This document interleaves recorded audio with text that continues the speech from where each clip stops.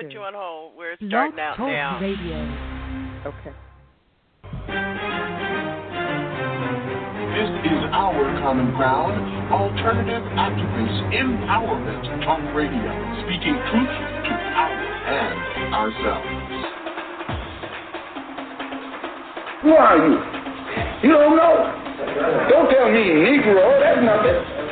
What were you before the white man named you a Negro? And where were you? And what did you have? What was yours? What language did you speak then? I am a revolutionary. It's about what we didn't do. Amen. Then it speaks to us and the possibility for us as a future person. Because ultimately, our people's future resides on what we do outside of the White House. African descent fairly, America failed. She put them in chains. The government put them on slave quarters, put them on auction blocks, put them in cotton fields, put them in inferior schools, put them in substandard housing, put them in scientific experiments, put them in the lowest paying jobs, put them outside the equal protection of the law, kept them out of their racist bastions of higher education, and locked them into positions of hopelessness and helplessness. The government gives them the drugs, builds bigger prisons, passes a 3-strike law, and then wants us to sing God Bless America? No, no, no. Not God Bless America. God...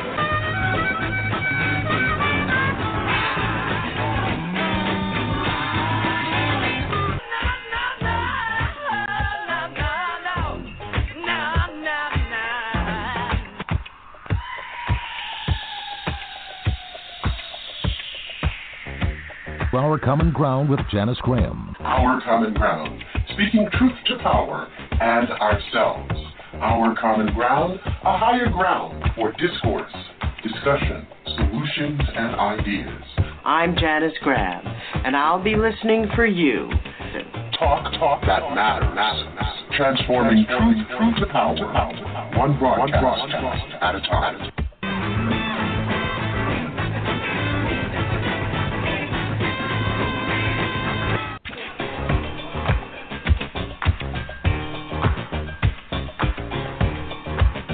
And now to Our Common Ground with Janice Graham. We are at a critical moment in our nation's history.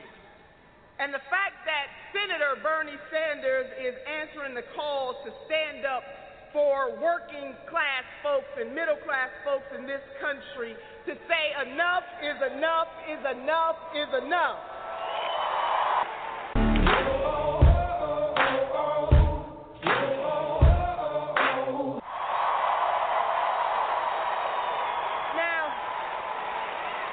We need you all to do some very important things. Each and every person in this room, you are a part of making the political revolution real. And we have to get out here and make sure that we register people to vote, that we are out there voting in great numbers, and we make it known that Senator Bernie Sanders will be the next president of these United States of America.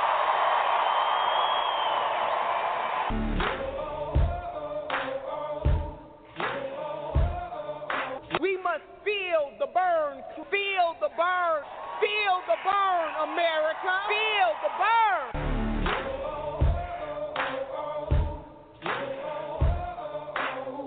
This is your moment to start something better.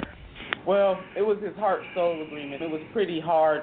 Once I listened, really peeled back the layers and listened to his message and kind of juxtapositioned his message with my own personal life story, you know, growing up in a single mother household, the oldest of 7 children, a first-generation college graduate. I had a chance to talk to the senator, and it just really convicted me to think about how he wants to lift everybody in this country. You know, my mother died at the age of 42 years old. She had an aneurysm burst in her brain, and she died with her dreams deferred, very much deferred, on the system of welfare, no money in the bank, no life insurance policy. And so she never lived to see me graduate from college or be elected to any office.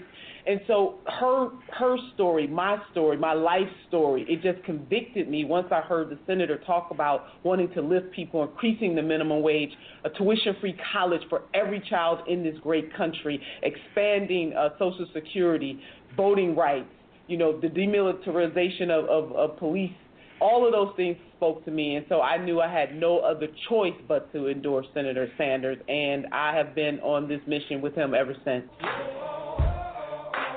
Underlining current there that the African American community will just walk in lockstep, and it is a burden that no other ethnic group is carrying, and that's why I said if we really think about that African Americans have to carry that burden of being somebody's firewall, what sense does that make? Elected officials are obligated every election year, in my opinion, to earn the votes of the people who they want to vote for them, and that includes the African American community. That poverty really is a hard road to toe. And Senator Sanders talks about that all the time, that being poor is expensive, and it is. It's stressful, it's spiritually expensive, it's economically expensive. And so what people are looking for, I think, Tom, whether they're white or black or Hispanic or somewhere in between, is a champion, somebody who's going to stand up for them, somebody who's not going to be afraid to take it to the status quo, somebody who is not afraid to say enough is enough, as Senator Sanders has said, somebody who will say that people should not have to work 40 hours a week and still be in poverty, somebody who will say that universal health care is a right in this country, that we can do it, that we have the resources to do it. Why is it that we can bail out Wall Street, but we can't dare to dream that we can bail out Main Street? Enough is enough is enough.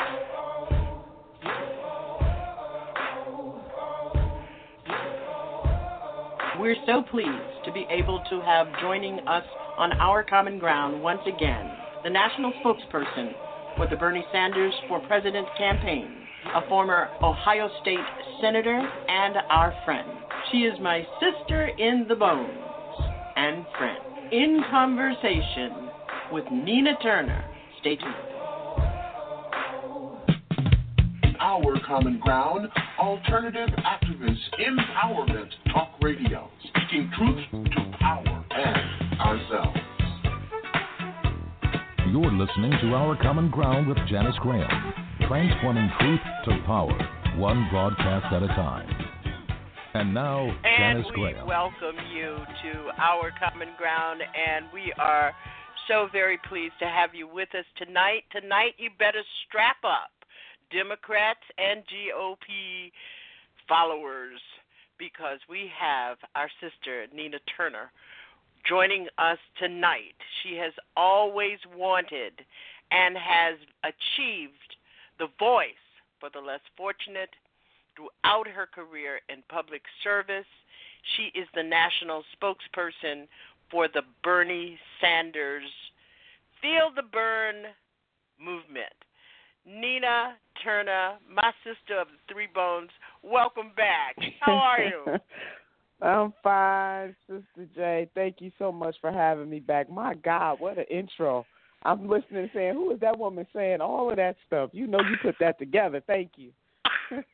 Well, it's my honor to be your friend and to be able to talk with you. I think that you have elevated the voice of intelligence in electoral politics, and I may not see it in my lifetime, but I got my eye on you.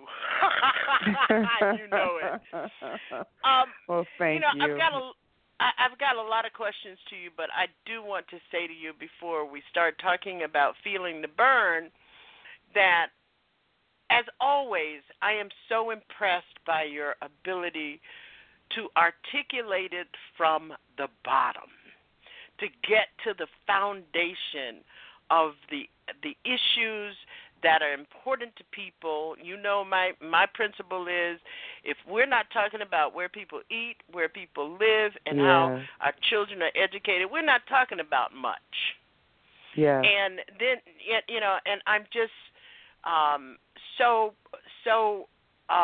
proud and grateful for your voice in all this madness. It is total madness going on. So I've got a lot of questions for you, but I want you to, let's start off by giving us a brief summary of, we know why you are feeling the burn. Mm-hmm. But what are those issues that's driving that feeling? According to exit poll results in states with large Black Democratic Party voting numbers, South Carolina, Ohio, Illinois, and throughout the South, Senator Sanders has not been able to really even capture a statistically significant number of the Black Democratic vote. And I want you to tell us why and why we need to strap up. Well, and thanks for that, Sister Graham. Look, Senator Sanders is a senator from Vermont, and he hasn't been running for president for the last 8 years. He stepped into this arena about 10 months ago in Vermont, where he, at the time, was only 3% in the polls. We look at what has happened from that time to now. Scripture says, call those things that are not as though they were. Senator Sanders got into this race because he believes that it is time for America to answer the cries and the call of his working class and barely middle class people in this country. And so as he is introducing himself, not just to African Americans, but to a lot of folks across this country, that takes a lot of work and it takes a lot of time. In terms of our community, the African American community, I remain solid in my conviction that we are not homogeneous. And I know that Secretary Clinton won the South. Let us not forget that she was First Lady of Arkansas, her husband governor, and that the Clintons, have long history. We need to be reminded of that. Yeah. I mean, we do. So, the senator he's not now, and he never has taken any vote for granted. He's been working hard to earn, every single vote that he has. And we see that as we have moved out of the South, that Senator Sanders has been able to earn more of the black vote. In Michigan, it was about 31%. In Ohio, we almost got to 30%. So as he goes around the country, I was with him in Birmingham, Alabama on Martin Luther King Day as we went to the 16th Street Baptist Church and we went to the memorial, the museum memorial about civil rights. I was with him in Baltimore with, I call him the Honorable, but the Reverend Dr. Pastor Jamal Bryant, who had invited other men and women of the cloth from all over the country to join Senator Sanders to have a discussion, not just about Black Lives Mattering, but or Black Lives, not just that Black Lives matter, but Black prosperity matters, Black education matters, Black quality of life matters. So he has been putting in the work and the time to try to not only introduce himself, but also to earn the African-American vote. He is not taking anybody's vote for granted, Sister J. One of the things that I have observed, and I live in Massachusetts, and I spend considerable amount of time in the state of Vermont and around the issues of the state of Vermont. So I understand exactly what has been the impediment around him having to develop his literacy on the details of the issues. But many commentators in the black community have stated that perhaps Senator Sanders' class-based politics might minimize the role in the minds and in the hearts, minimizing the role of racism in affecting the lives of black people, and that the economic remedies that he proposes do not alleviate racism and white supremacy. And that is one of the reasons why people are raising this issue about why should black people support a candidate that many feel do not understand the core of their conditions. Now, what you've stated is that he does to that extent, but the articulation is perhaps not as amplified as it must be in order for him to secure black support, because my position is, and it is that if we look at the last two elections, black people have the ability to make to choose what the option will be. So I'm wondering if you feel that he has matured in that way, and that it simply has not been amplified to the extent that it should and can be. And I'm interested in developing the intelligence of black people around their political thinking. I'm with you, Sister J. I'm with you on that. And I think that's a contribution you make to his campaign. Well, thanks. I will tell you this. Listen, institutional racism in this country needs to be eradicated. It didn't start with Senator Bernie Sanders, but at least he's standing up saying that as the next president of the United States of America, he would do everything in his power to eradicate that. He said that in my hometown of Cleveland a few months ago before an audience of about 10,000 folks, and most of those folks are white people. See, so it's easy for people to talk about racism and discrimination during Black History Month or MLK Day or in front of a majority audience of color, particularly African-American folks. But it's, somebody's true integrity when they can say those words in front of a majority white audience, to say that institutional racism is not the problem for African-Americans. It's America's problem. It's white America's problem. It's all of our problem, and we got to solve it together. I was with him in Iowa a few months ago as well when he did a criminal justice reform panel, and there were two ex-offenders standing right by our side. It was the senator, these two ex-offenders, and myself.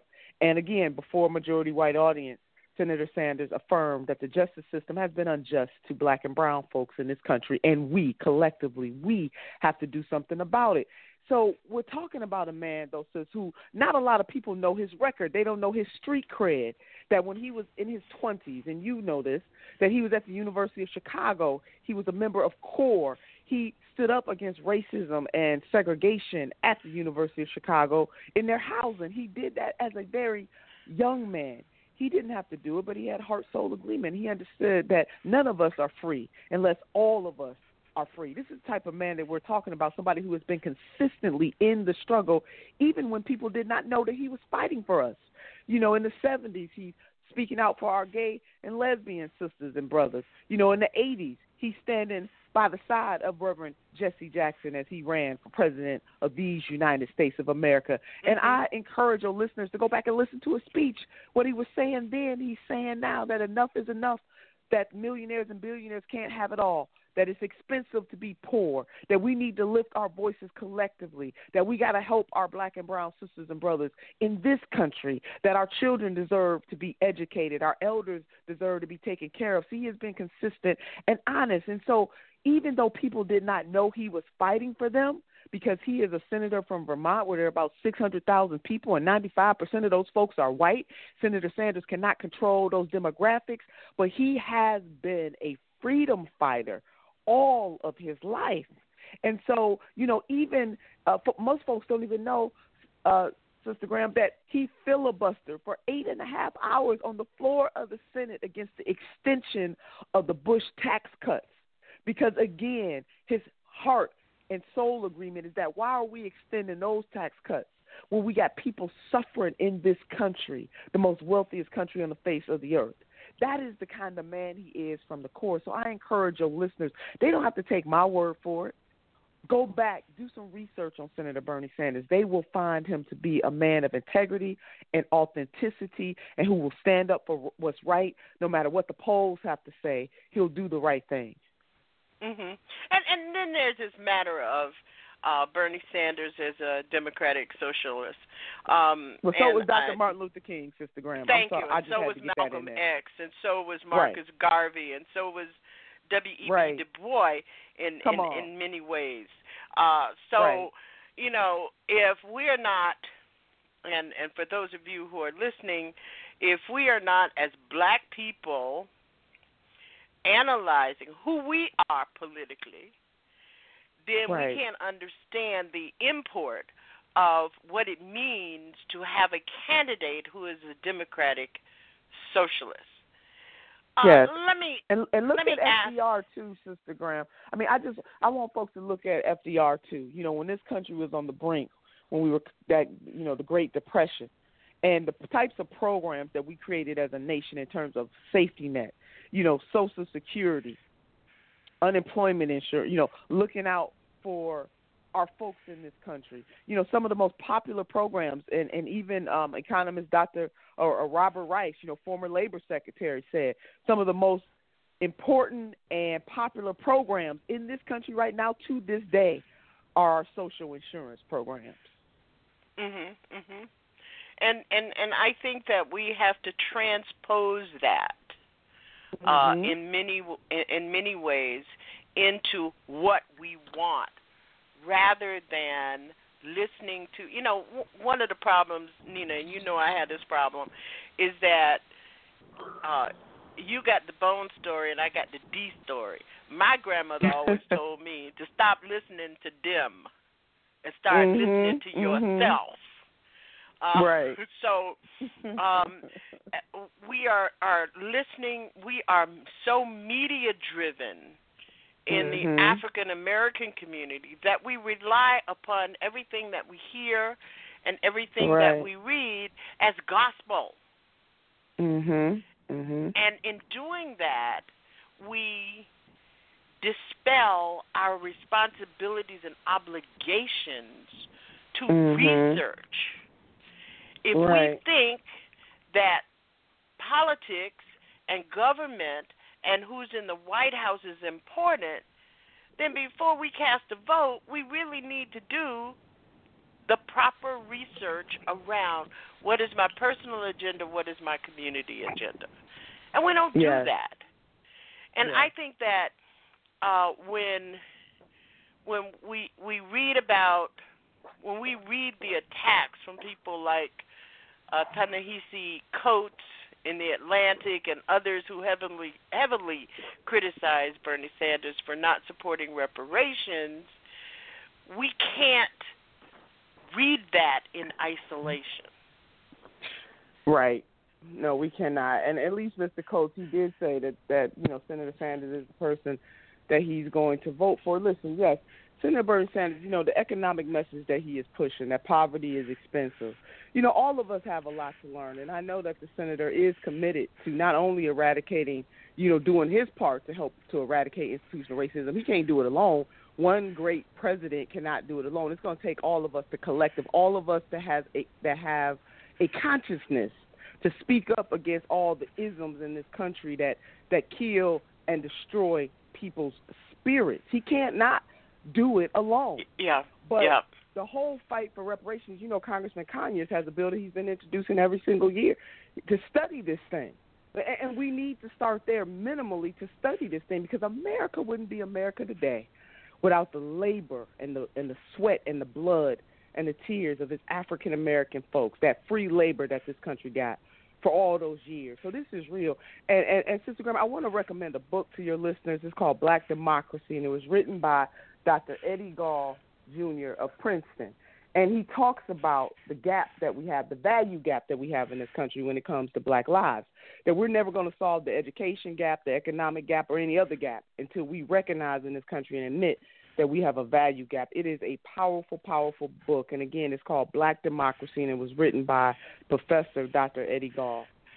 And I have read portions of it. I do have the book, and I've read portions of it back and forth. And it really will provide us some foundation to understand why 69% of Black Chicago voted for Hillary Clinton in the primary. It will also help us to understand that there are institutional mechanisms which are making it difficult for progressive candidates, not only Senator Sanders, to have a broad appeal. One of them, and I want to ask you about it, is the Black church, the Black membership organizations, and the traditional Black political establishment. I can't understand, and I'm just going to say this, without a clear analysis, and right before I came on this broadcast tonight, I was into a back and forth with Representative Barbara Lee about the whole issue of the black congressional leadership endorsing Hillary Clinton before without any analysis. Talk to us about these institutional mechanisms that's pushing back. And you know, and the other thing that I see, and you know, I go across a whole landscape of political meanderings, and I see the radical black activists, left radical black activists who are pushing back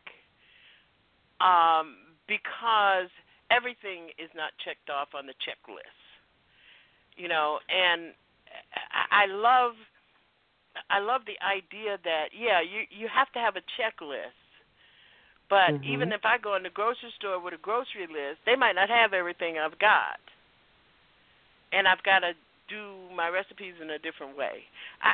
So talk to us about that. I mean, look, people have to make up their own minds, Sister Graham, and I'm not, you know, we know that Senator Bernie Sanders is fighting against institutions. He's fighting against the status quo in the very same way that the Reverend Dr. Martin Luther King did, in the very same way that Daisy Bates did, in the very same way that Fannie Lou Hamer did. I mean, you name it. People who have been freedom fighters, Mother Teresa, Cesar Chavez, I mean, you name folks whose names we don't even know, who sacrificed, who fought against institutions and systems so that we could have freedom and justice. You know, the senator tonight talked about the suffragettes, same thing. White, you know, women thrown in jail trying to fight to get the right to vote. If we look at any freedom struggle, it is of people who have a heart, soul, and a mind and a commitment to say, you know what, I don't care what the status quo has to say. I'm going to fight for this thing. And so that's the same thing that Senator Bernie Sanders is doing right now. African Americans are not homogeneous. Most groups are not homogeneous. So people have a right. But it goes back to the point that you were making, Sister Graham, that people need to research and not blindly follow folks. You know, do your research and understand. Do folks understand?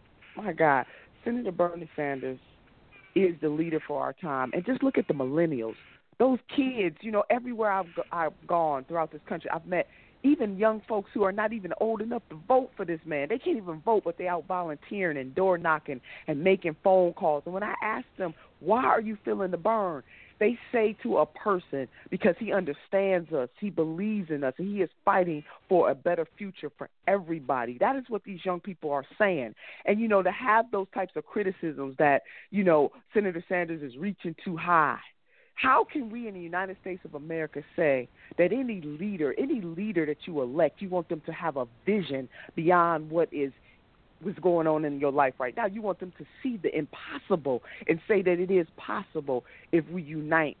If we did not believe in the impossible, black folks wouldn't be free today. If we didn't believe in the impossible, this country would have never gone to the moon. If we didn't believe in the impossible, women wouldn't have the right to vote.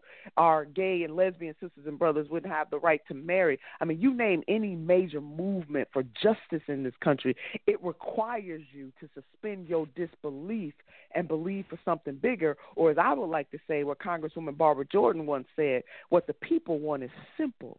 They want an America as good as its promise. And that is indeed what Senator Bernie Sanders is fighting for. And he always talks about we. He never talks about, you know, not me, but we. And that is the kind of America that he's building or he's fighting for. Yeah. You know, I really appreciate. I know you're on the campaign trail and you're being pressed for your time, and you have to go get the Easter service in the morning. But yes. I have two things that I want to talk to you about. Sure. And it is troubling to people that I talk to about the Sanders candidacy. One of them has to do with a campaign that went on relative to the incarceration rates. Top 5 rates of incarceration for black people in this country included the state of Vermont, and there was a group of black civil rights people who tried to reach out to him, they claimed, and that he allegedly has a poor record in his own state in addressing the issue of mass incarceration. The other question that I have is what, and it's an issue that is very troubling to me, what are his specific policies to deal with the scourge of police brutality and mass incarceration in this country? Well, thank you for those questions. Yes, I've heard of that group, and, I don't have any personal knowledge of what they're talking about. I mean, I really find it hard to believe. But this is what I will tell you. Senator Bernie Sanders is the senator from Vermont. He's not the governor from Vermont. He didn't cause those rates, but he has been a constant champion, taken to the floor of the Congress and of the Senate to talk about what we need to do in this country, which is to fight against poverty and to stop locking poor people up in this country. He does have the strongest racial justice platform of any candidate to deal with the 5 violences against black and brown folks: political, physical. We're talking about physical, that's police brutality, legal, economic, and environmental. So anybody can go to BernieSanders.com and pull up the senator's racial justice platform, and he calls them the 5 violences against black and brown folks. And again, he can't do this alone. It's going to take all of us, and that is why he is talking about the political revolution, that he wants to transform this country. And it's not just about who's in the White House. It's about who's in the governor's mansion. It's about who is serving in the state legislatures. It's about who's serving as that school board member, who are our judges, who are our mayors, who are our council people and our township trustee folks. Senator Sanders is very clear about that he cannot do that by himself. He talks about the demilitarization of the police force. He said police forces should not look like a military rolling through our communities. He talks about working to make sure that our police departments reflect the diversity of our community. He talks against police brutality. And he was a mayor, Sister Graham, and so he understands he had to have a working relationship with his police department. He understands that community policing is important and that we need to invest in the best practices and praise those law enforcement agencies in this country who are doing the right thing. And I understand this from a lived experience, having a husband that was a former police officer and a son who is currently a police officer. And I do know that most police officers go to work every day to protect and serve, but we have others who do not. And the senator has been very clear. He has been very clear on any police officer that breaks the law, like any public servant. They got the answer for that. And that black and brown folks are tired of, not being respected in their own community, and that as Americans we should be tired of unarmed black folks and brown folks being shot down. That is not the kind of world we should live in. That's not the kind of community we should have. We need the police, and the police need us. And so we got to work on building those bridges and those relationships that are necessary to make this country just for everybody. So the senator does have a plan. He is open to hearing anybody else's suggestion. Again, he knows that he does not know it all. He cannot do it all. But he is a man who has heart-soul agreement. He has a record of true public service. He is honest. He is authentic. He is consistent. And he wants to serve this country. And I'm going to tell you, continue to serve this country, but he wants to serve as the President of the United States of America. And we're never going to get another time like this in a very long time, and never have another leader like this. He didn't have to jump into this fight, but I am so glad that he did. And Sister Graham, I just want to wish all of your listeners tonight, those who are celebrating Easter. I know our Jewish brothers and sisters are celebrating Passover, but I just want to wish folks who do celebrate the resurrection a very happy Easter, and that we reflect on what would Jesus do. There's scripture in the Bible that says, when I was hungry, did you feed me? When I was thirsty, did you give me drink? When I was in prison and sick, did you come see me? Senator Bernie Sanders is really the personification of those things that Jesus Christ asked us to do. Well, I just want, before you have to leave us, I am just, I didn't get a chance to tell you this. I think I did, but I want to tell you this in public. When you decided that, I mean, you were the darling, the darling of the Democratic National Committee, and you decided to move over, and instead of meeting the expectation that you would go with the Democratic National Committee establishment candidate and you would support Bernie Sanders, I did the hallelujah dance. It was so bold. It was so courageous. And I thought, if Nina is doing that, something magical is going on here. And that's when I started paying attention. Of course, I knew Mayor Bernie Sanders I was the Massachusetts coordinator for the Rainbow Coalition for Jesse Jackson in '84, and that is when I met him. And our paths have not intersected since. But he is also discussing the Justice is Not for Sale Act, which is the first legislation to focus on eliminating the act of buying and selling people since the 13th Amendment. Is he going to continue to support that by engaging with the new abolition movement in this country? Oh, I'm sure that he is, and he talks about also, eradicating, doing away with private prisons in this country, as well. So, and he doesn't believe in the death penalty. I mean, Senator Sanders is absolutely the real deal, and again, has lived his convictions all of his beyond his public life. He is the kind of public servant that we need to lead us. Well, I'm glad to hear that, and I'm hoping to find a place in which to engage more of conversation about what his specific agenda is and be able to present that. Now, what will be your role going forward? You are now the national spokesperson. I even read that you were the Bernie Sanders surrogate. I said, wait a minute.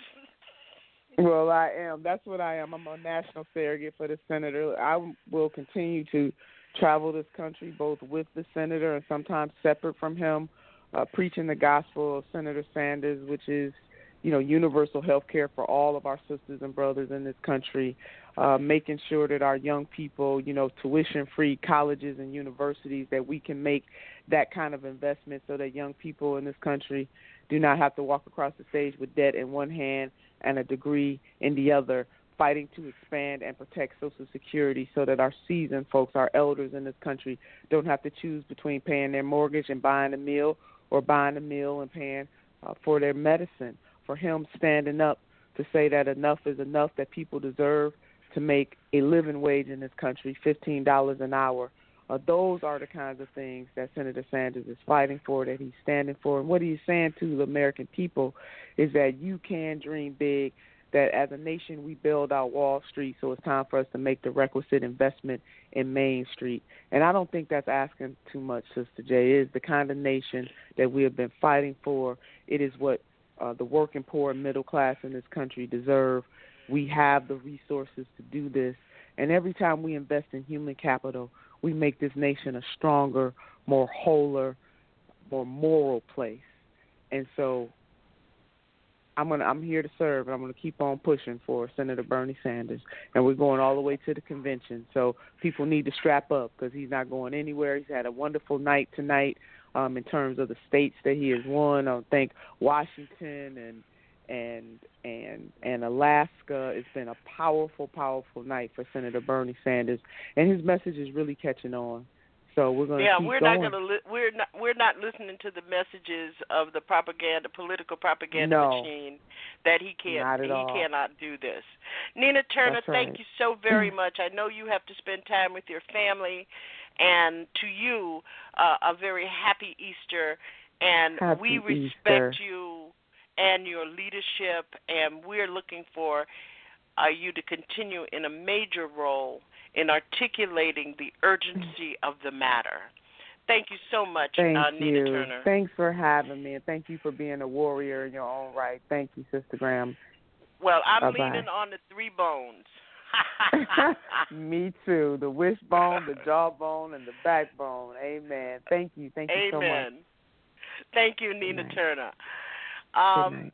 We thank Nina Turner for joining us. She really has been called upon to do yeoman's work. We're going to take a break, and when we come back, we'll take your calls at 347-838-9852. This is Our Common Ground. House is burning. It is on fire, and we are sounding the alarm.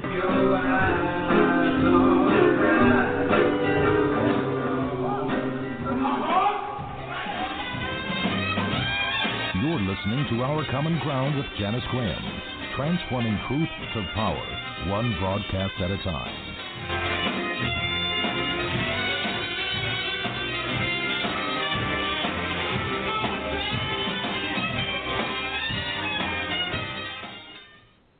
And we thank you for being with us. Again, our number is 347-838-9852. We're going to go to our phones. In the second hour here.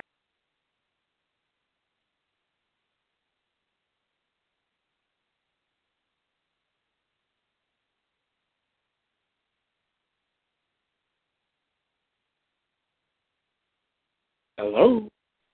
You have your hand up. You're on the air. Good evening, Janice. It's Alpha of the Alpha Show at TruthWorks Network on leave. How you doing, Alpha?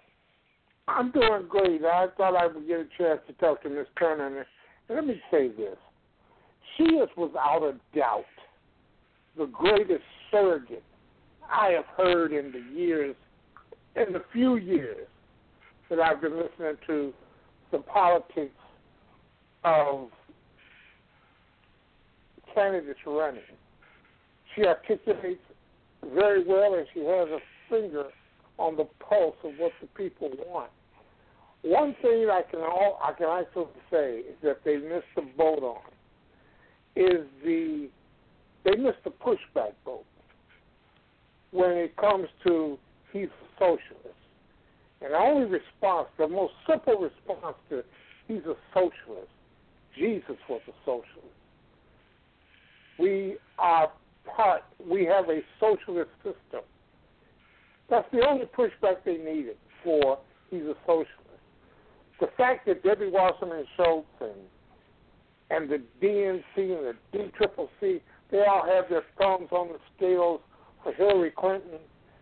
When she told the tale of health care and where was he, then they come out with a picture and he's standing right behind her.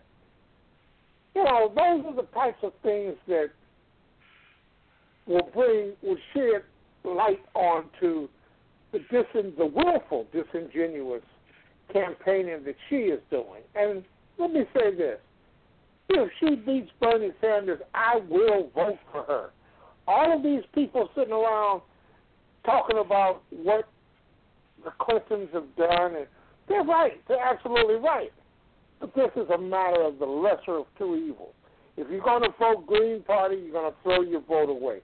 If you just can't bring yourself to vote for Hillary Clinton, then cross over and vote for Donald Trump. And that's the bottom line. We're talking about someone in the office to stop the right-wing, the fanatical right-wing agenda. And that's what we're talking about. She could very easily be no better than her husband, a Dino, a Blue Dog, and one who will cut deals and cut progressives out.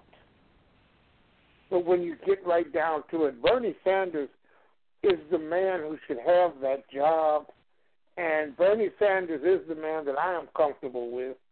But if she wins, I have to support her because of what's on the other side.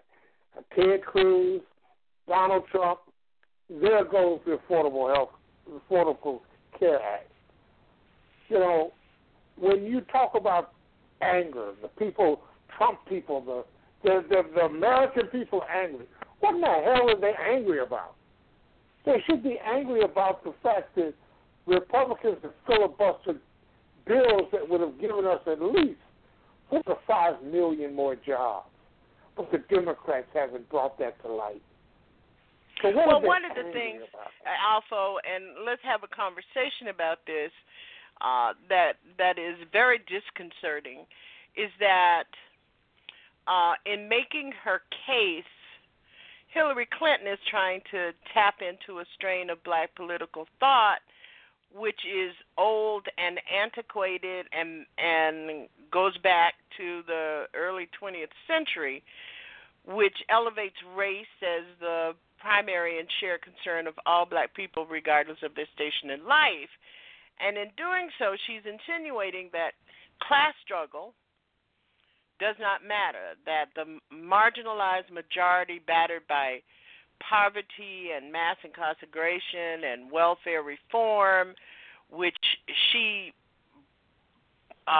led, trends presided over in significant part by her husband, are expected to fall in line. And I personally resent that.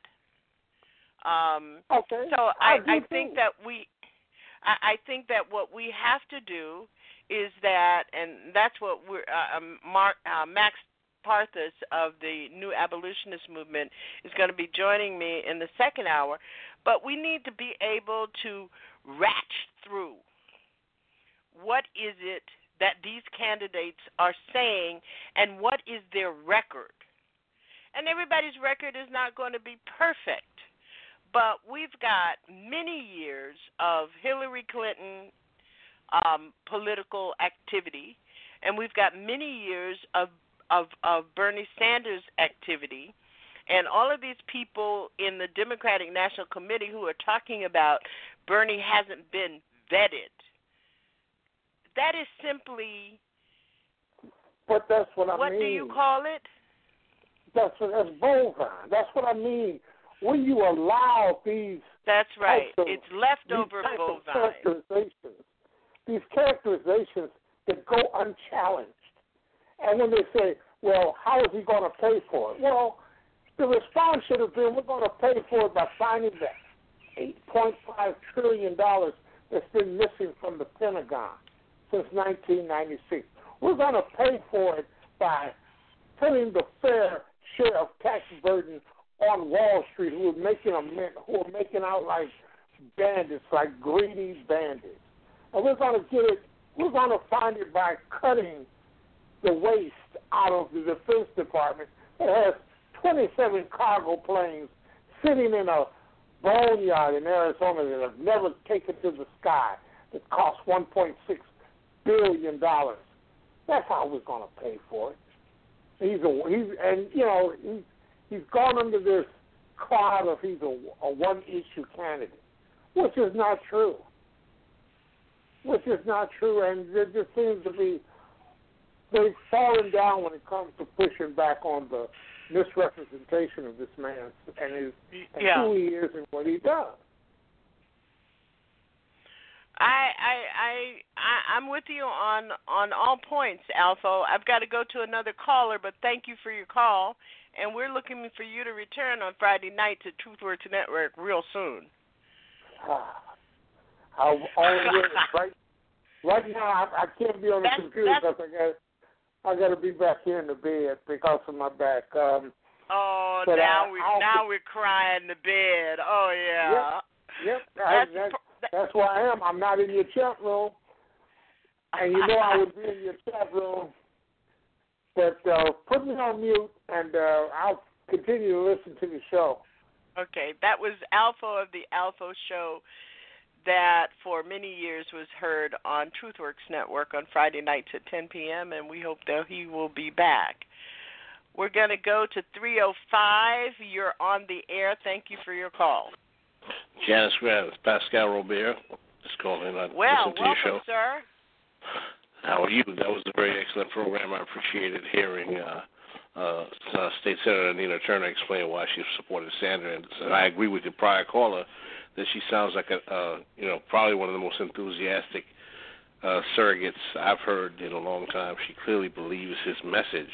My only criticism of her position is that I would have liked to hear her give a more clear explanation as to what strategy the senator would have to maintain, increase, and further his outreach into the black community in the face of the difficulties he has surmised in particularly states in the South and even in Chicago, where you had 69% of the black voter turnout going out to Hillary. So I would have liked to hear what the strategy would be in the future to turn that around.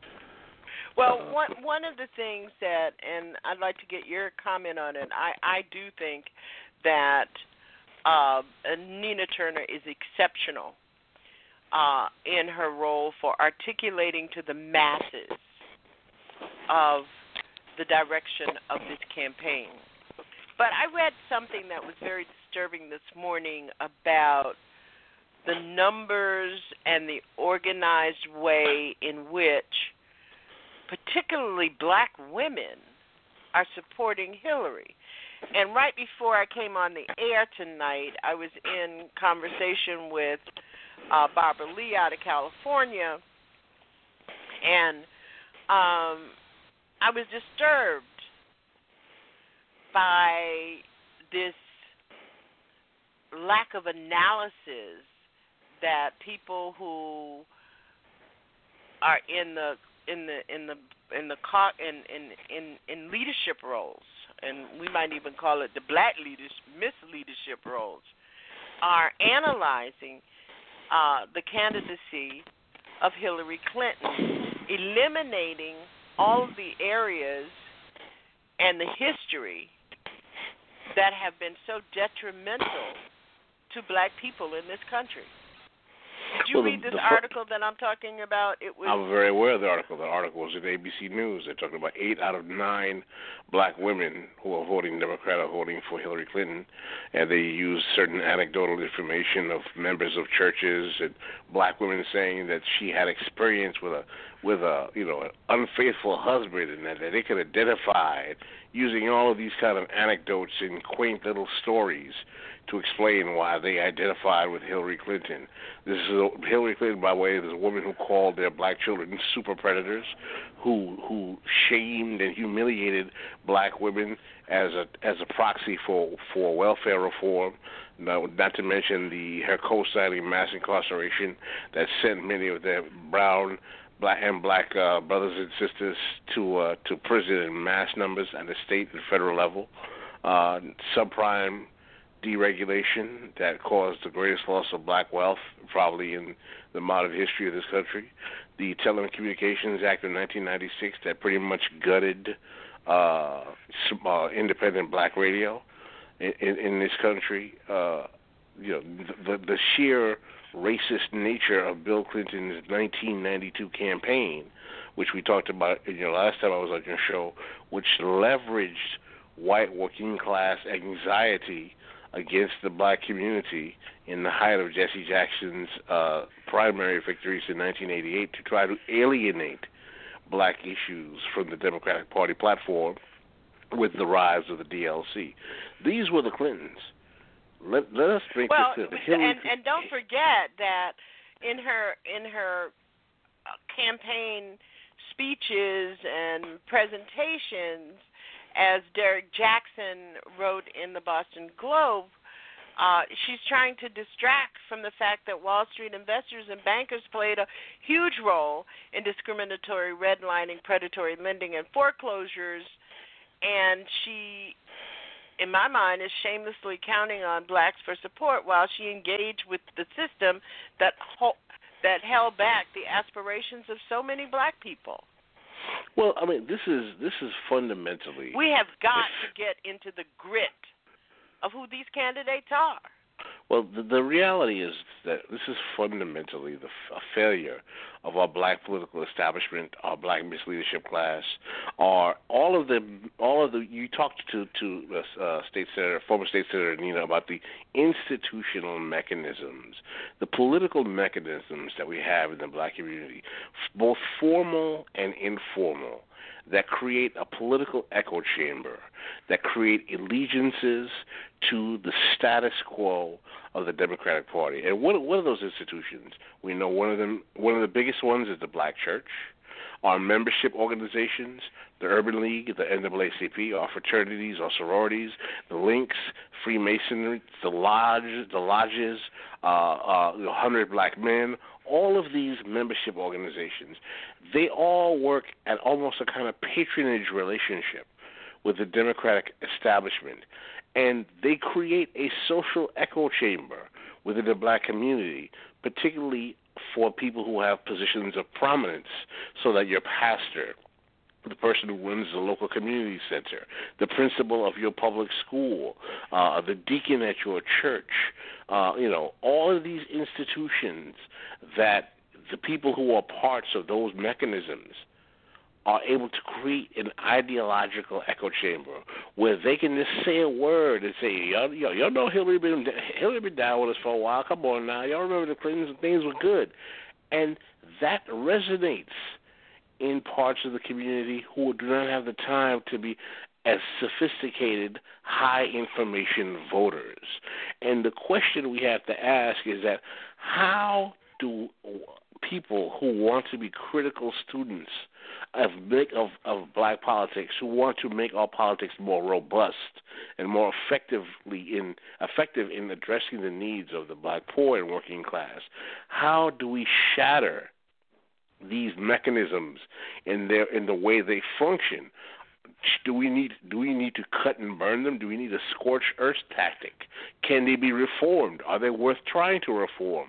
Are they so corrupted? Because these things are not new.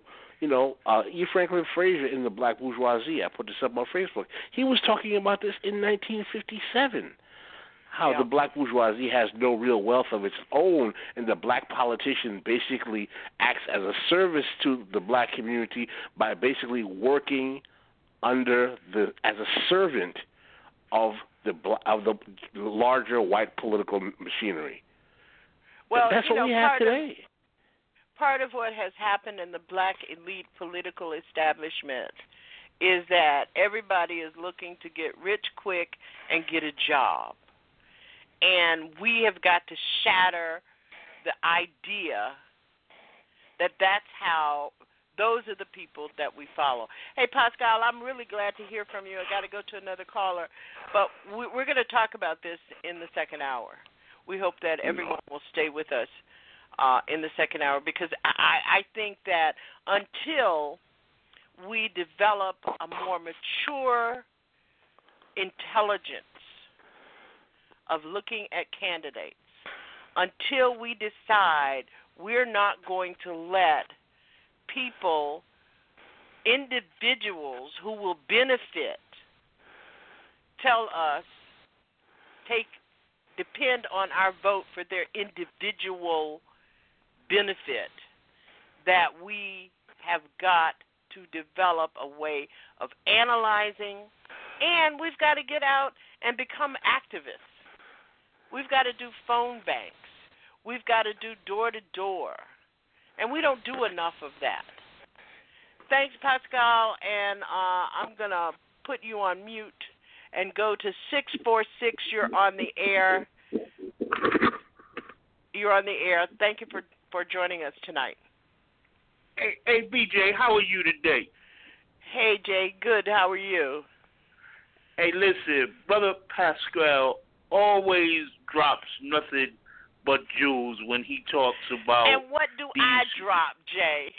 Tell me what BJ, I don't even have to say what you drop. You drop bombs. You know what I mean? Just big bombs.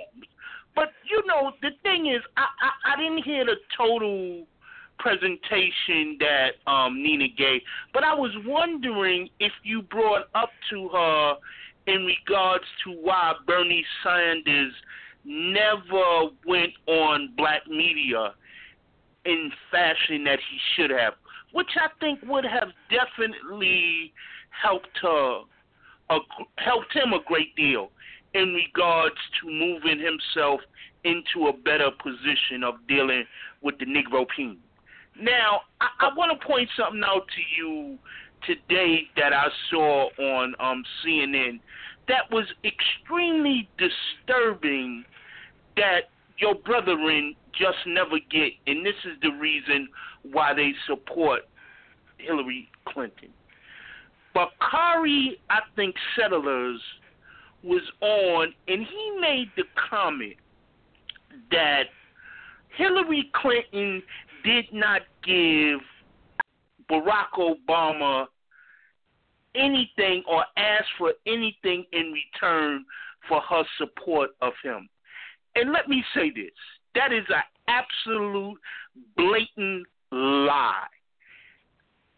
Barack Obama, before he got her backing and support, gave her a position in his cabinet and also paid off her debt.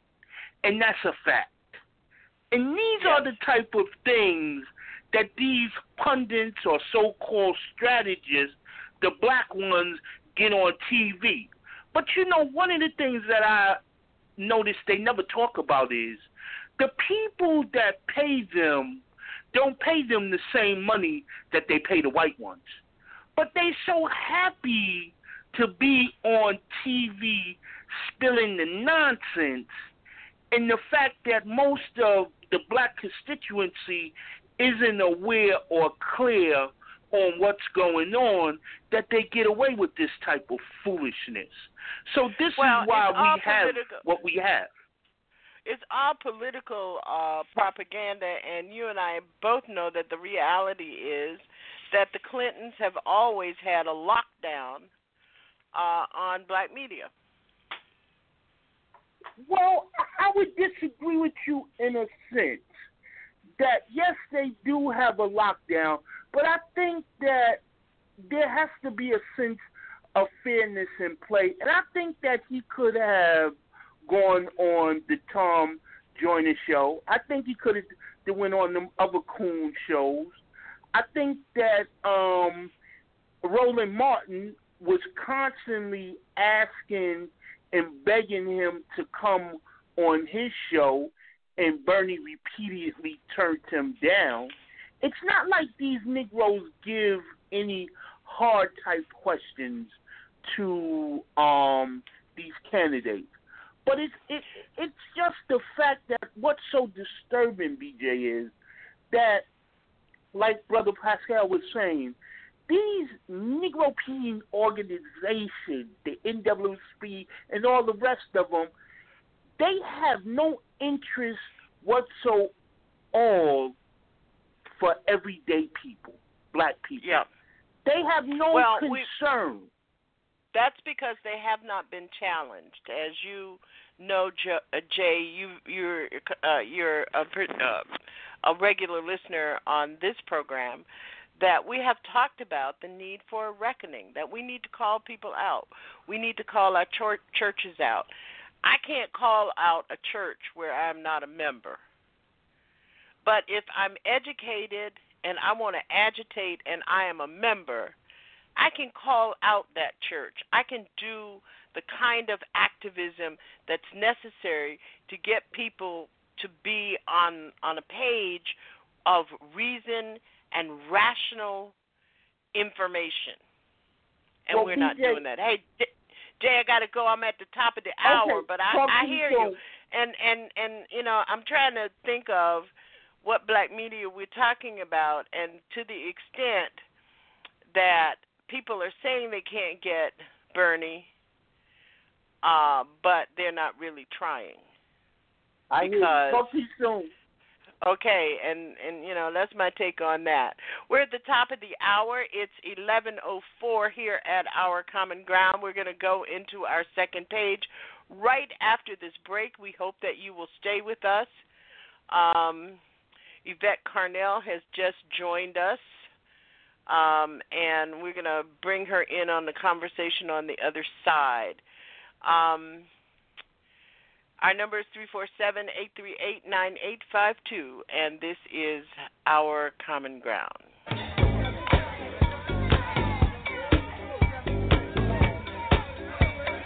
Tuned into Our Common Ground, transforming truth to power, one broadcast at a time.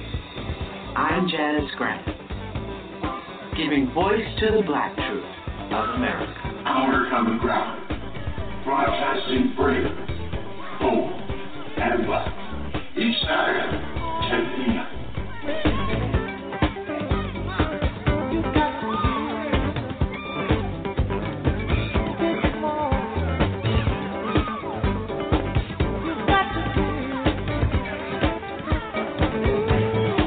The I Declare Show. Real, raw, right now, Tuesdays, 9 p.m. The I Declare Show with India Declare. She brings it real, raw, and right now. The home of Real Raw Right Now Talk Media, and indeed, as we always say, I declare it. India Declare. Real, raw, and right now. I Declare. Tuesdays, 9 p.m. Blog Talk Radio. The I Declare Show. No diggity, no doubt. Play on, play on. Today, men in their 40s have a lot to celebrate. For most, it's the beginning of the best years of their lives, especially if they've had a benchmark test for possible early signs of prostate cancer. Because a simple blood test in your early 40s can mean fully enjoying the 50s, 60s, 70s, 80s. A prostate exam means staying alive. You walk around the community and you talk to people. Dropout rate in high school is enormously high. There are no supermarkets where people can buy fresh food. It's little, shops where you get potato chips and liquor, a lot of liquor stores. There are no bank branches there. So if you want to cash your check, you go to a payday lender and you pay some exorbitant interest rates. In other words, you're living in a very depressed third world type community. And needless to say, the incarceration rate for people in that community is extremely high. People get out of jail, they come back to that community, they go back to jail again. As a nation, there are many issues we don't talk about. We just don't talk about. Push them under the rug. And poverty is one of those issues. We have 47 million people living in poverty. 36% of African American children are living in poverty. We have more people in jail than any other country on earth, disproportionately Latino and African American.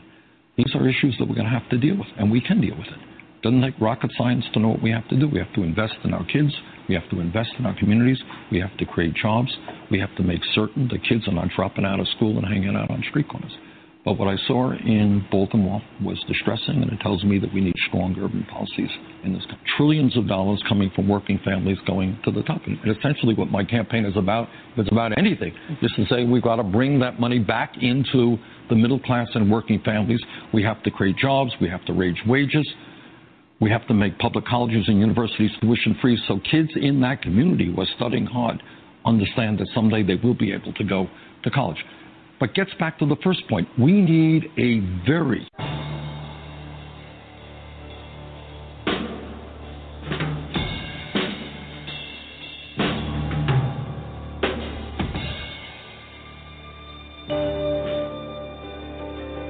This is Janice Graham, and I want to thank you for being with us here tonight at Our Common Ground, where we broadcast brave, bold, and black.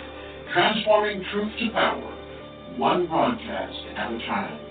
Creating a truth sanctuary for Black America, helping to achieve ourselves.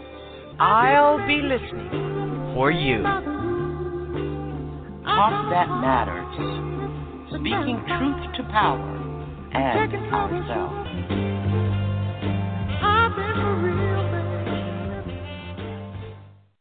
And we're coming back here at the top of the hour in the second page of Our Common Ground tonight. And we are grateful to have you join us. Don't forget to join us at Facebook on OCG Talk and Twitter. You can find me at and follow me at Janice OCG. In the second hour, we need to be talking about what all this means. True that, Nina Turner articulates in the most profound way the agenda that has been set forth by the Democratic Socialist Bernie Sanders as he makes his run for the White House. But do we have the agenda and a checklist and a maturity in our political intelligence that helps us stay out of the fray? Now, all of you who are regulars at Our Common Ground know that I don't do the gossip stuff. I don't talk about Trump making an ass of himself all over the place, Ben Carson making a bigger ass of himself all over the place. The dangerous nature of what is happening in the political discourse in this country. Because at the end of the day, it is going to be about whether or not our community asserts its political empowerment. That is what it's going to be about. And one of the biggest issues in this country that faces us, that threatens our families and our people for generations, is mass incarceration and the notion of a continuing Jim Crow and struggle for our people. Many people continue to believe that racial disparities persist because African Americans are inferior or therefore deserving of their second-class status, and that view is racist, pure and simple. The more liberal perspective is that inequalities persist because of the legacy of slavery, and that's not particularly accurate either. Why? Because global race-based capitalism is not a system of the past with lingering effects. It is a system which is living, breathing in our present. White racism, part of our structure in 2016, as free markets, private property, the jury system, cable, TV, major legal baseball. That's what you can read from all the madness that is going on. And one of the things that I'm going to recommend to you tonight is that you check out the work of historian Gerald Horne, especially his most recent book, The Counter-Revolution of 1776. Excuse me, I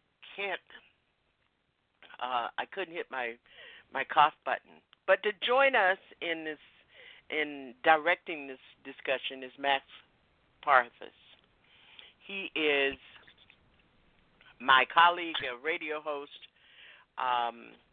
returning to Our Common Ground, and one of the premier leaders of the new abolitionist movement, which we talked about when he was with us last.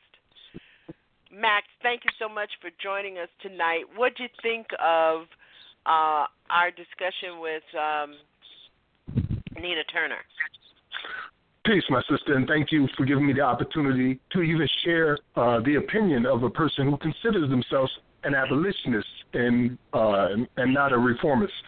I listened to it closely and I made some notes, and I got to be honest with you, I appreciate her energy that she's providing, but there's not a lot of details going on right now, and I know that Sanders has the capability to win this election that's coming up, as you and I spoke before the show came on air, but he's got to do certain things, and for some reason, these areas that could cause a win seem to be off limits, like nobody wants to touch them, like the direct relationship that the Clintons had with the Wackenhuts corrections corporations, which went public in 1994, and within 4 years, their stock had multiplied 10 times as a direct result of the tough on crime laws that were being put out by the Clintons when they were calling our young black men super predators who needed to be brought to heel, and enacted these laws. Like it's a level of corruption that is unbelievable. But again, I entered by saying I'm an abolitionist. So let me just clarify that. In my mind and in many other people's minds, we're not dealing with individual systems like mass incarceration, institutional racism, police brutality. What we're dealing with is the resurrection of slavery, where people are being hunted in the streets, men, women, and children, and put into cages for no other purpose than to be stored on shelves for a profit, to create economic gains for particular communities.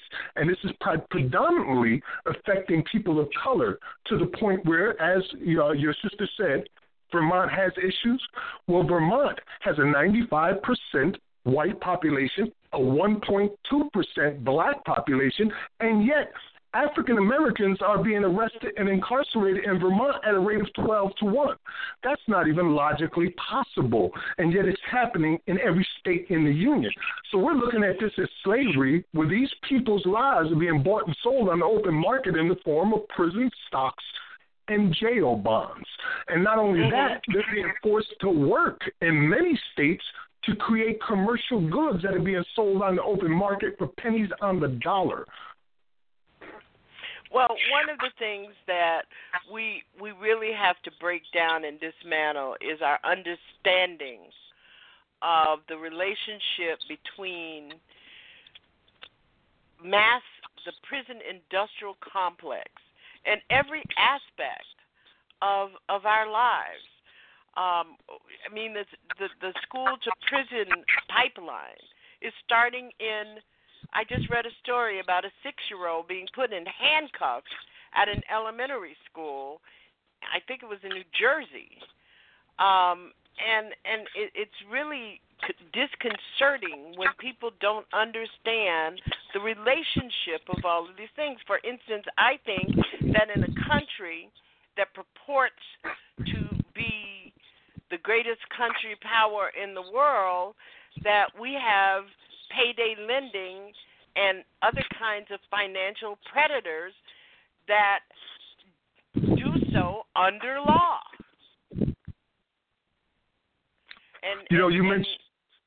Go ahead. You mentioned the youth, and the youth are preyed on much more so than the adults at this point. We found, and through information provided by a variety of sources, including the Justice Policy Organization, that teenagers are incarcerated like Khalif Browder for as much as $350,000 per year per teenager.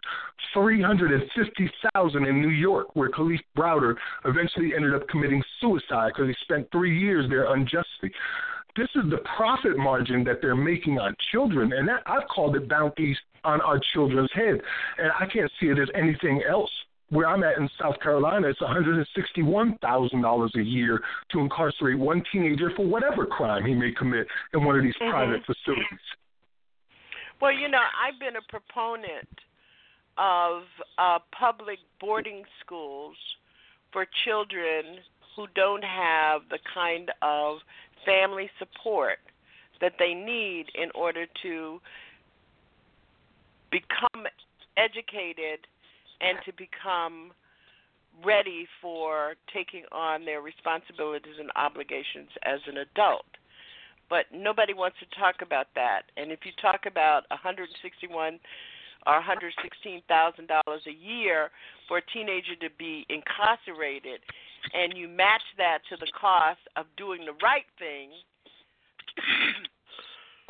Right. Excuse me. If we were spending that money on education. If we were spending that money, just that 1 year for one teenager, and one of these communities would put a teen center there for the next 10 years, would provide some kind of summer program for children to be involved in, could even possibly build a community school or something like that, just that 1 year's worth of incarceration. These are the type of funds that these private and federal and state prisons are receiving on our backs, on our children's and our wives' and mothers' backs. It's outrageous. And many people right now are speaking of reform, like Brother Busta Rhymes recently said that he's dedicating his life to prison reform. But most of those people have never even thought of abolition. It literally has never crossed their mind. Reform is the only argument being presented by any political candidates.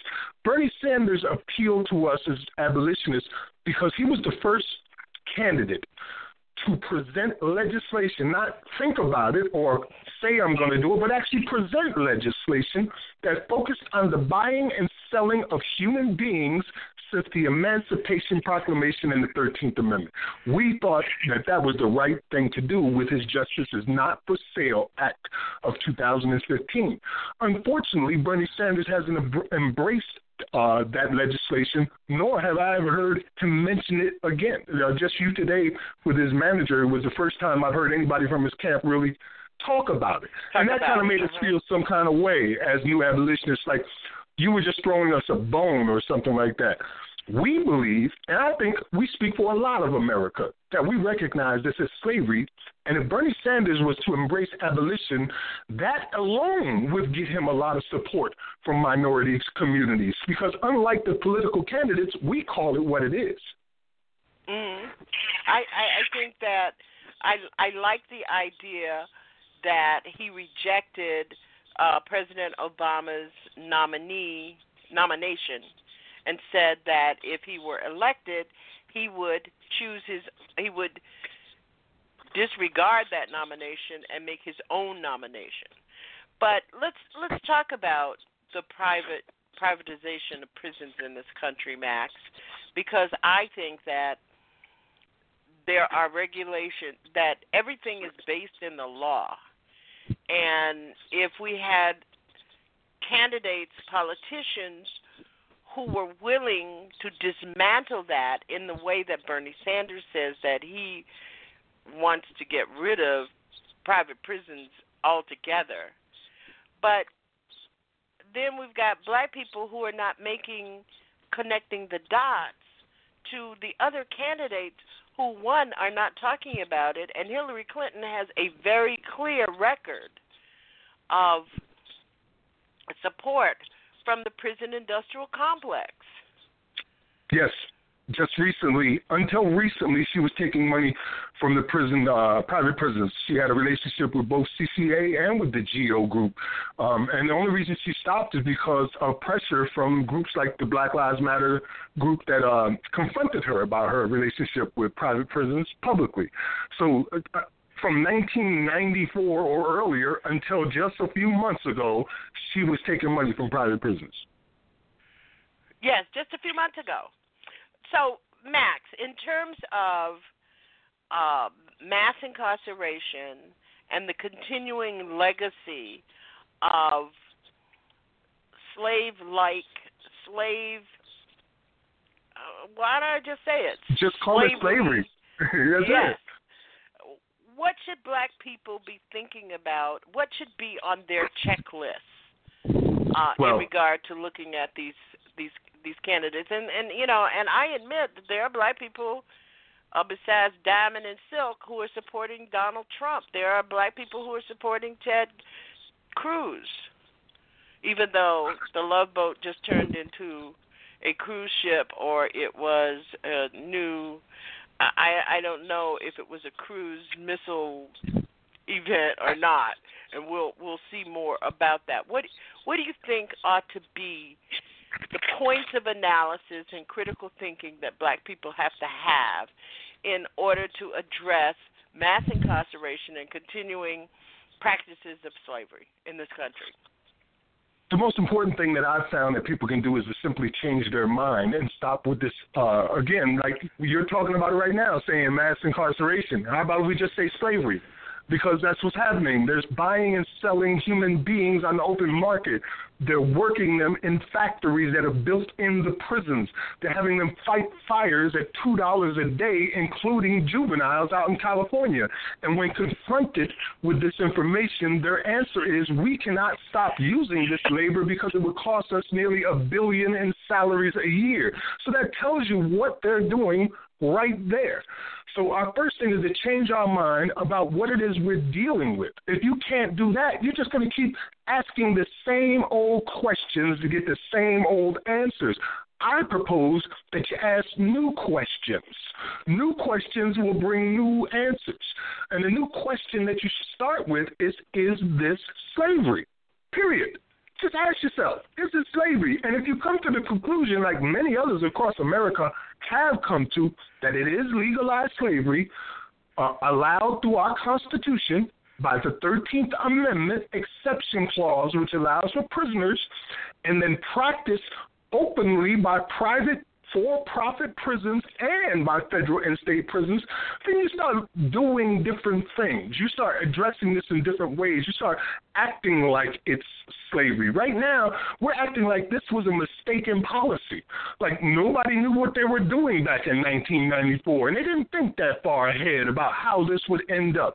They knew exactly what they were going to do. And if you don't, right now, Bernie Sanders, as she said, may be our only chance at this point. He may be. And if we don't do something about that right now, this is what I propose our future is going to look like under either a Clinton or a Trump presidency. Under a Clinton presidency, we've already seen via the President Obama and his administration who said they intend to reduce the prison population by 60,000 over the course of 10 years. That's a ridiculous, minuscule number in comparison to what should be done. In the course of the next 10 years, 130 million people will go through the jails alone, just the jails. So 60,000 is nothing. So that means Clinton is going to carry that on, and you're going to see more prisons and a larger prison population. Now, should it be Trump, on the other hand, it's going to be a violent transition. You might even see things where they have concentration camps again, like they had with the Japanese, because he's just that blatant with his. So at this point, we only have one person, it seems, who is compassionate enough to look at this and say it needs to end. Unfortunately, he doesn't really present a solid way of making it end. He said, quote unquote, that by the end of his term, we will no longer have the largest prison population on earth. Well, to do that, you have to get below 1.6 million people in prisons, which is what China has. And in order to get to that number, you have to release almost 1 million people. And that really should be the goal. But how do you intend to release 1 million people in 4 short years unless you simply just sign some legislation and open some doors? Well, it would seem to me that then it would be our responsibility as citizens and as voters to press on the issue of plan. And you are right. I have not seen any of these candidates with any kind of plan to address what I call the new peonage and the prison industrial complex at all. I just haven't seen the plan. And we have the ability, one of the things, Max, that's really disturbing in all of this is we're paying attention to everything but, in the media, everything but the message that black people have the ability to make this decision. We have the ability to bring whoever we want into the White House. That's our plan, too, as abolitionists. We're working on it right now. We have several candidates running as abolitionists this season for both Congress and Senator. It's historical processes occurring. So we're preparing for 2020 on an abolitionist platform. We're not playing this game anymore of reform. We want this to end, and there are people in the wings making that happen right now. So we'll have an abolitionist candidate come what may if we survive. We may not survive as a people. And that's just the blatant truth. We may not, under a Trump presidency or a Clinton presidency, even survive the 2020. Well, there are people out there listening to you and saying, what do you mean we're not going to survive? These are both warmongers, like literally, and we're in a nuclear world. It doesn't take a whole lot to go from from stage 1 to stage 5. Really, what is the nuclear clock set at right now? 3 minutes to midnight? Right. I mean, those things are serious. One of the questions that I didn't get to with Nina is the idea that while Bernie Sanders is calling for on an anti-war platform and has a domestic agenda, he hasn't really talked about what happens when we on the water's edge, as Pascal Robert would say, that what happens in our foreign and international military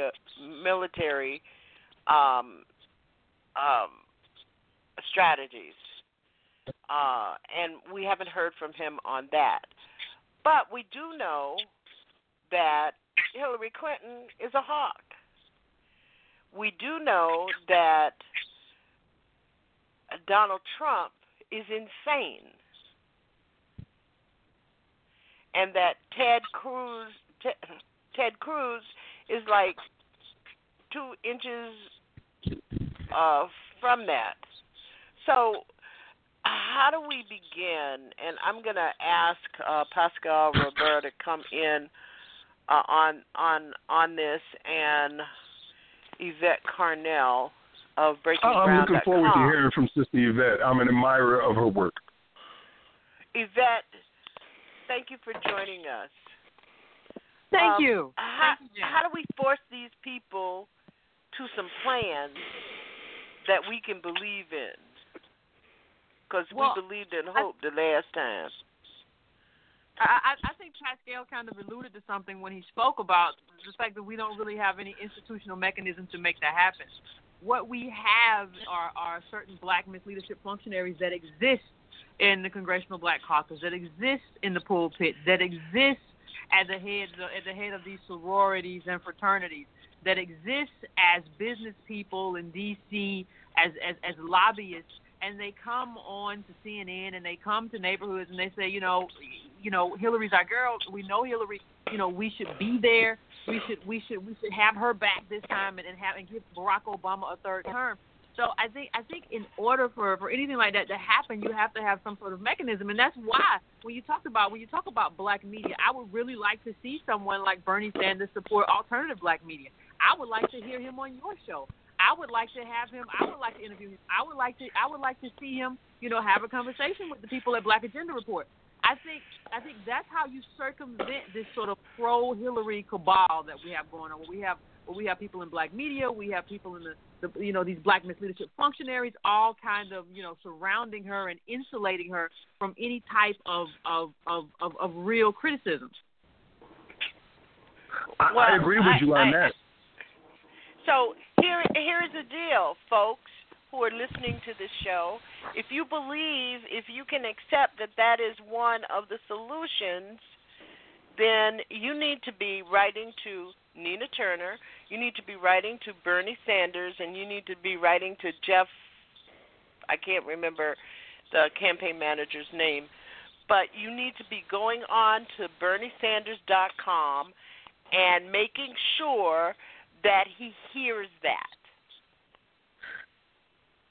Right. We have BlackTalkRadioNetwork.com, which is an all-black media outlet with unfiltered black voices, and we'd love to have him on there just as well to speak. Well, I invited Bernie Sanders 5 years ago on this show because I saw him, identified him as a political progressive. And they made the decision not to come on the show. And my pitch was, black people need to know who you are. Black people need to be aware that you are sometimes standing in the Senate all by yourself. on issues that are important to black people. And they didn't do it. So now they figured it out. Pascal, you still there? I'm right here. Yes, I am. What's your prescription? First of all, I want to commend the gentleman for his abolitionist movement. I think that is the way to go. The concept of abolishing prisons, which is very radical to many people, I think is something that we have to understand, that prisons and incarceration is a function of capitalism, and the fact that he's trying to move people to abolish that institution completely, I think he should be commended for that.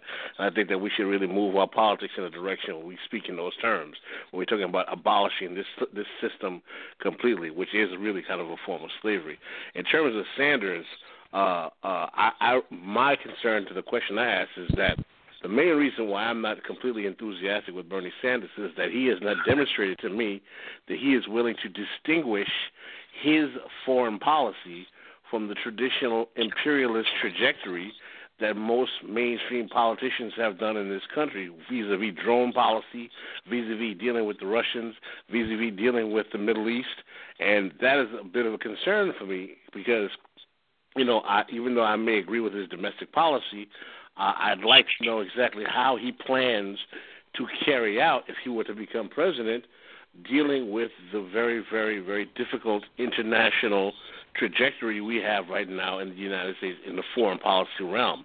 I do not believe he would be as bad or as much of a hawk as Hillary Clinton by any stretch of the imagination, but still yet Bernie Sanders is not running as a peace anti-war candidate at all. Let's make that clear. He is not running on that platform. So I find that someone who is speaking about being a democratic socialist and being so progressive or radical on these issues to still be willing to, basically be the front man for American empire. That is somewhat problematic for me. Well, I think that every president is going to always be that globally. Well, that's true, but that doesn't mean I have to lend my particular political and racial credence to those crimes as an individual. I'm not saying everyone needs to agree with my political attitude on that issue. I don't expect everyone to. But in terms of me as a person, and I'm not saying I necessarily would completely discard Bernie Sanders, but I would I need, those are questions I think that need to be asked. I think that Sanders should be put to the carpet in terms of what exactly is your foreign policy agenda? How exactly what is your world of view in terms of where America is on the global stage? What is the Sanders doctrine when it comes to military intervention? What is the Sanders doctrine? I mean, Sanders supports drone strikes. I'm not a fan of drone strikes. I think drone strikes are a very cowardice way to conduct military enterprises. They kill a lot of children, a lot of civilians. Sanders is a big, in his state, a lot of the job growth is a result of the military-industrial complex. Is the Sanders New Deal based on basically creating military jobs, contracting out and expanding the military-industrial complex, which is basically creating a deployment mechanism by building missiles, bombs, and weapons? I mean, I think these are questions that are worth asking, and there are members of not only the black community but the voting populace that are concerned about foreign policy. And I think that in a time right now, we have President Barack Obama who's about to sign a $1 trillion nuclear deal. This is a fact a lot of people are not talking about, that our black president is expanding the American nuclear arsenal more than any president in modern history. We have global conflagrations in the Middle East, in Syria, in Libya, all over the world. We have China in the South China Sea, who, dealing with its own kind of aggressions. Are we on the verge of a World War III scenario? What is going on? Because, we all have people who have kids or young people who may have families that might be dying overseas, depending on who's president. In facing, I think all of those are legitimate and urgent questions. But we are facing, as you pointed out earlier, Pascal, we're facing a political landscape with no mechanism and no strategy as a community. just a bunch of sound bites is what we're getting. Yes. People are giving us sound bites. And the other part of it is that we keep propping up people who think and believe that we believe everything that they say, like these clowns in the Black Caucus. And if you look at who is really running this country, is these GOP governors and these GOP, the House and the people that support them. I mean, nobody is challenging a Hillary Clinton on the idea that she is a darling of Wall Street and the prison industrial complex. And to nobody be fair, I is think challenging something else we have to say. Not only is she a darling of Wall Street and the prison industrial complex, means that she actually, up until recently, as the gentleman said earlier, she had major bundlers that were private prison companies. A bundler is someone that is your major fundraiser. That means that this woman had fundraisers that were private prison corporations up until the time that she was challenged. But if we're going to be fair and call Sanders to the floor about foreign policy, let's be fair. There is no one, and I include Donald Trump in that, to me, that is more of a threat to any sense of global peace that is running for president than Hillary Clinton right now. This woman is literally a danger to not only American citizens but to the globe in terms of the way that she carried out her enterprise when she was Secretary of State in basically destroying the Gaddafi regime and neutralizing the most Pan-Africanist president of the African continent, creating a platform for ISIS, trying to have President Obama go into Syria to expand America's footprint. She is a fan of regime change. Where has regime change gotten us? Look what we have had when we did regime change of Saddam. We did regime change of Gaddafi. Now you want to do regime change of Assad in Syria. These things end up becoming nothing but vacuums for terror cells. You know, she is the most Zionist of Zionists. Her speeches at AIPAC was absurd in terms of how much she was willing to kowtow to Israel. So, I mean, to be honest, yes, I have issues with Bernie Sanders on foreign policy, but Miss Hillary Clinton, this woman is apocalyptic in terms of the future she paints if she was to be given the reins of power in this country. So if anyone has any thoughts, I'd like to hear what they have to say about that. Go ahead, Yvette. No, Yvette it's pretty Cornell clear of for BreakingBrown.com. It's pretty clear for me. The question for me, I have issues with Sanders' foreign policy, but the question for me is who is most likely to take us into World War III, and that person is not Bernie. So I don't. So that's just kind of where I land there in terms of the options that are available to me. But the gentleman said something that was very, very Max important Parsons. a little bit early. Max said something that was very important very early. He said that Hillary Clinton says at the end of we will not be incarcerating the most people in the world, and that means basically freeing an enormous amount of prisoners. People want to talk about that in terms of what that means and how can you let them out. But there's another aspect to this as well. The question becomes, what do you do with these prisoners? Because now that they're out, they're impacting the unemployment level. So hey, now you Yvette, yes. If I might just put in your mind, think of the 1800s when this very same question was being asked. Exactly, but here's the thing. Now you have people that have to be accountable for that. You have governors, you have mayors who are saying the unemployment level is going down. We don't have the highest unemployment in the state or in the city or in the country or whatever.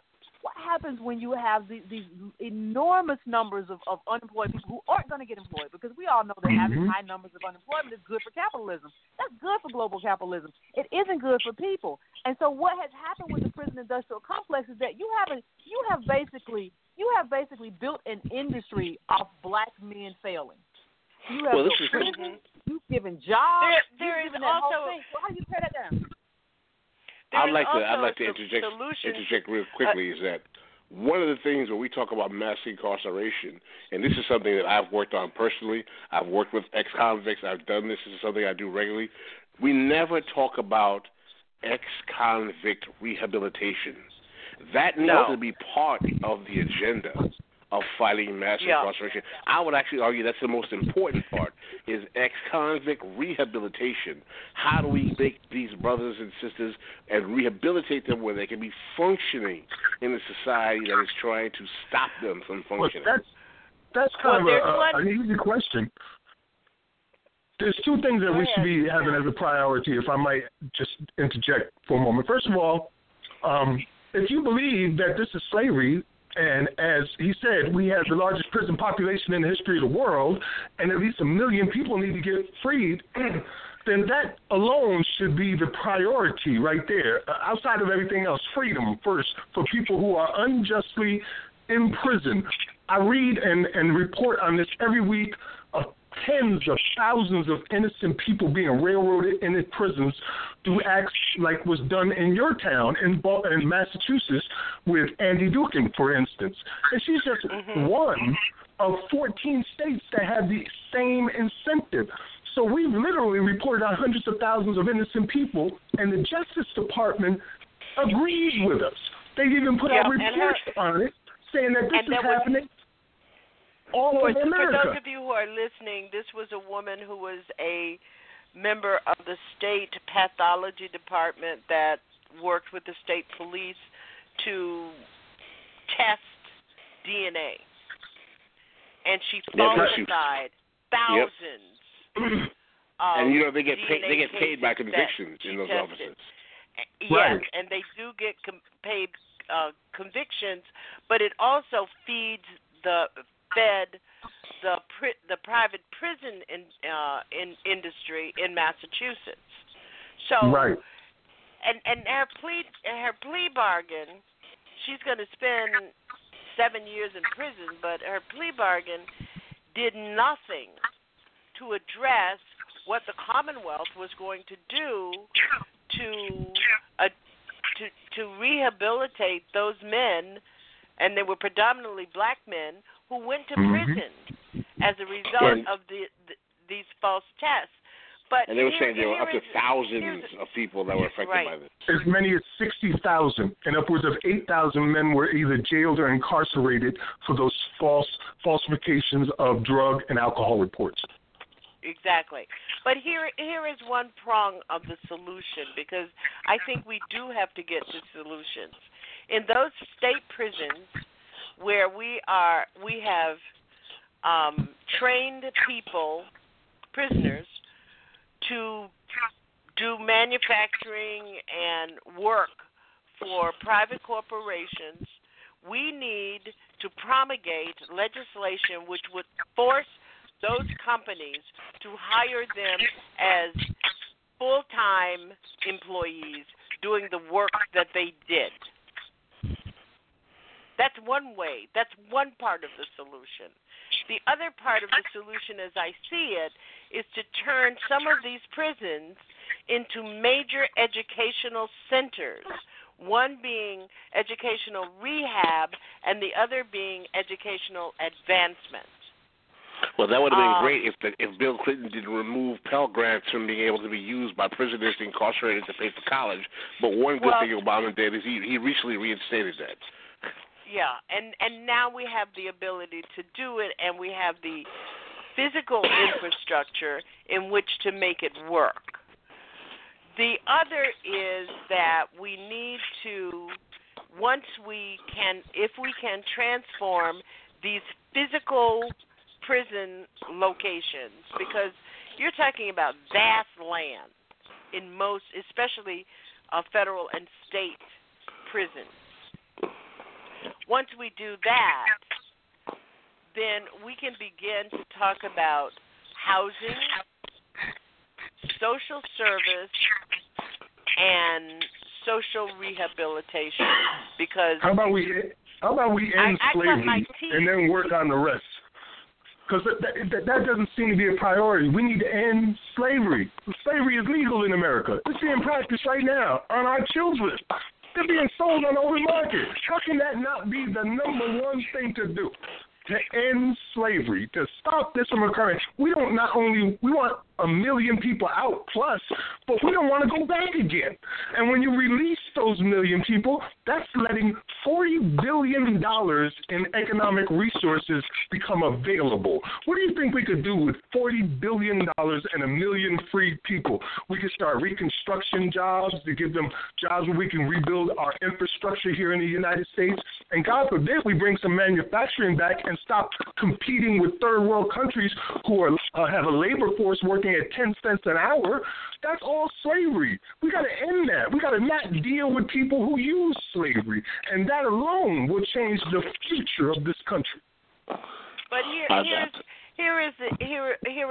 those are the public policy initiatives that we need to be driving these candidates to talk about, and I think this. I'd like to say is, for some people who find what this brother's talking about being rather radical or unpractical, I applaud him. I think prison abolition should be the agenda. But when I say prison abolition should be the agenda, what is the primary social factor that leads to incarceration? It's poverty. Well, I'm not just talking about prison abolition. I'm talking about slavery abolition, and that includes prisons. They also have these private probation companies. They have the private monitoring services. These people have their hands in all kinds of different systems that are oppressing us. Just recently, they had a story where the cops came to a high school to search all the lockers and brought the private prison with them.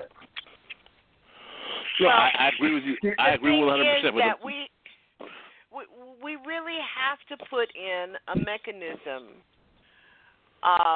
that addresses this in a way that people understand it. Because don't forget that during the height of the incarceration of black men for low-level, nonviolent offenses, most of black America was applauding this crap. Yes, it was. That's right. Saying, oh yeah, they need to call the police and put them in jail. Them young busters out on the street corner, and that's because we don't understand that this is a foundational issue. We don't understand that these issues sprout up from poverty. Poverty. That's it. Black kids aren't born out of the womb wanting to fight and wanting to be a part of gangs. You don't want to risk your life when you have something to risk. You risk it when you don't have anything, when you have nothing. And then you say, what does it matter? I'm going to eat and I'm going to get mine. And if I die doing it, if I go to jail, so what? My life doesn't matter anyway. So, when you're impacted, but when you're in that fight, when you're in that neighborhood, it's really hard to see the foundational issues that are there. And then you have people. You have people like the Clintons. You have people at the CBC. And you have your leaders telling you, well, we ought to got to lock them up. We got to get tough. You know what I mean? And so what do you do? So my issue is not mostly with the people who kind of, my heart goes out to them because, you're living in a community where bullets fly past your head. It's kind of hard to really understand the foundational issues. My main grievance is with the people who kind of cheered them on and kind of paved the way for this to happen and kind of encouraged them as this is the solution that we should go for, as opposed to making sure that you people have capital, making sure that black people have capital, because people who have capital usually don't go around killing each other. If people are interested in a good book talking about the history of members of the black community colluding with mass incarceration, Michael Forden has a book called The Black Silent Majority that basically talks about how members of the black community were fully embracing of Nixon's war on drugs and starting mass incarceration during the Nixon administration, with the passing of the Rockefeller drug laws and all of those laws, which were the beginning of the gateway of opening mass incarceration in this country. It's a very, very telling history of how middle-class black people basically got on the bandwagon to lock their poorer brethren up. Like my brother Scotty Reed, co-host, says that this isn't really about race any longer. It's about justice. Do you want justice or not? You got to pick one of those sides. That's a very good point, and I think that going back to Pascal's earlier comment is that we have to have mechanisms in which to educate and organize. And we've got churches, we've got black organizations that need to come to a reckoning about what they are doing and what they versus what they are not doing. Well, Janice, this is a question. How do we create mechanisms to politically educate the majority of black people? And the majority of black people are working class people, working class and some poor. When every institution that we have in the black community is literally surrendered itself to be at the beck and call of the Democratic establishment. I feel some kind of way hearing that. I feel some kind of way. You know, I've been working with BlackTalkRadioNetwork.com for the past 5 years in New Abolitionist Radio, and let me tell you something. In 2012, there was no criminal justice speech in the State of the Union address. People weren't talking about this like that. No, we pushed this out in a way that hit all across this country, and now it is on the top of everybody's list of things to talk about. So we got mechanisms. Those mechanisms need further support. We've been putting this narrative out there. Now people are well educated compared to what they were in 2012. Yeah. I mean, that's very true. Yeah, I that's think a very good that's example. Certainly a good, a fine topic for us to be talking on independent and looking at the independent, the capacity that independent media has. Max Parthas, I want to thank you for joining me tonight. It certainly gives us a lot of ideas about what we need to do in further educating. I am a big proponent of community and neighborhood education academies, black academies. It worked for the Black Panther Party. I think it can work for us now. Yvette Carnell, thank you for your call in, and Pascal Rivera, thank you so much, and I certainly want to thank Alpha for his call, and Jay. We're going to be here next week at the same time, and I think that we will certainly hold on to what we've talked about in the second hour, because if we don't have the mechanism, if we don't, no matter what plan we have, no matter what agenda we have, it's not going to matter. It's simply not going to matter. I'm hoping that people begin to see that there is a great deal of propaganda out there. There's a great deal of masking of the issues, and that we get in there and we just really start fighting and struggling around how we push, how we develop, and how we push an agenda. Max Parthas, thanks so much. Sister Janice. And give your website address. May I say a 10-second poem by Langston Hughes? Certainly. That would be a great closing. Indeed. You can find us at MaximumImpactPoetry.com and BlackTalkRadioNetwork.com. Negroes, sweet and docile, meek, humble, and kind. Beware the day they change their mind. Wind in the cotton fields, gentle breeze. Beware the hour it uproots trees. Peace. Peace. Thank you. You got it. You know, there are some of us who just don't have the excuse of I didn't know. And I hope that those of you who know, and you know that you will pass it on. Don't forget to connect with us on Facebook and Twitter. We have our weekly news roundup, Scribbling Race on Common Ground. And we are at Scoop It and Tumblr and our website, ourcommonground.com. You can also email us at ocginfo@ourcommonground. Thank you so much for being with us, and we'll see you next week.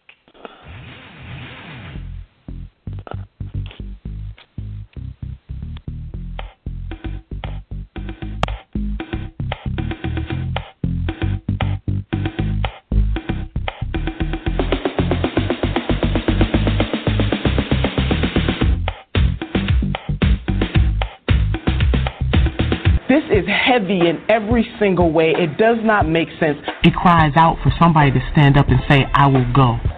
But when I asked my grandmother, what does it take to be successful in this thing called life, she said, my dear granddaughter, all you need are the 3 bones.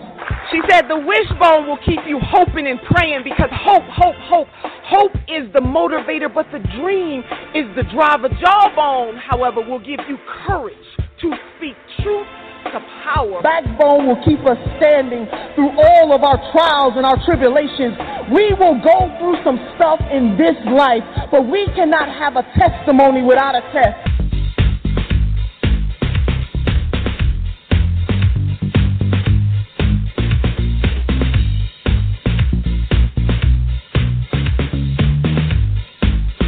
You've been listening to Our Common Ground. Thank you for joining us. We're here each Saturday, 10 p.m., transforming truth to power, one broadcast at a time. I'm Janice Graham, and next Saturday, 10 p.m., I'll be listening for you.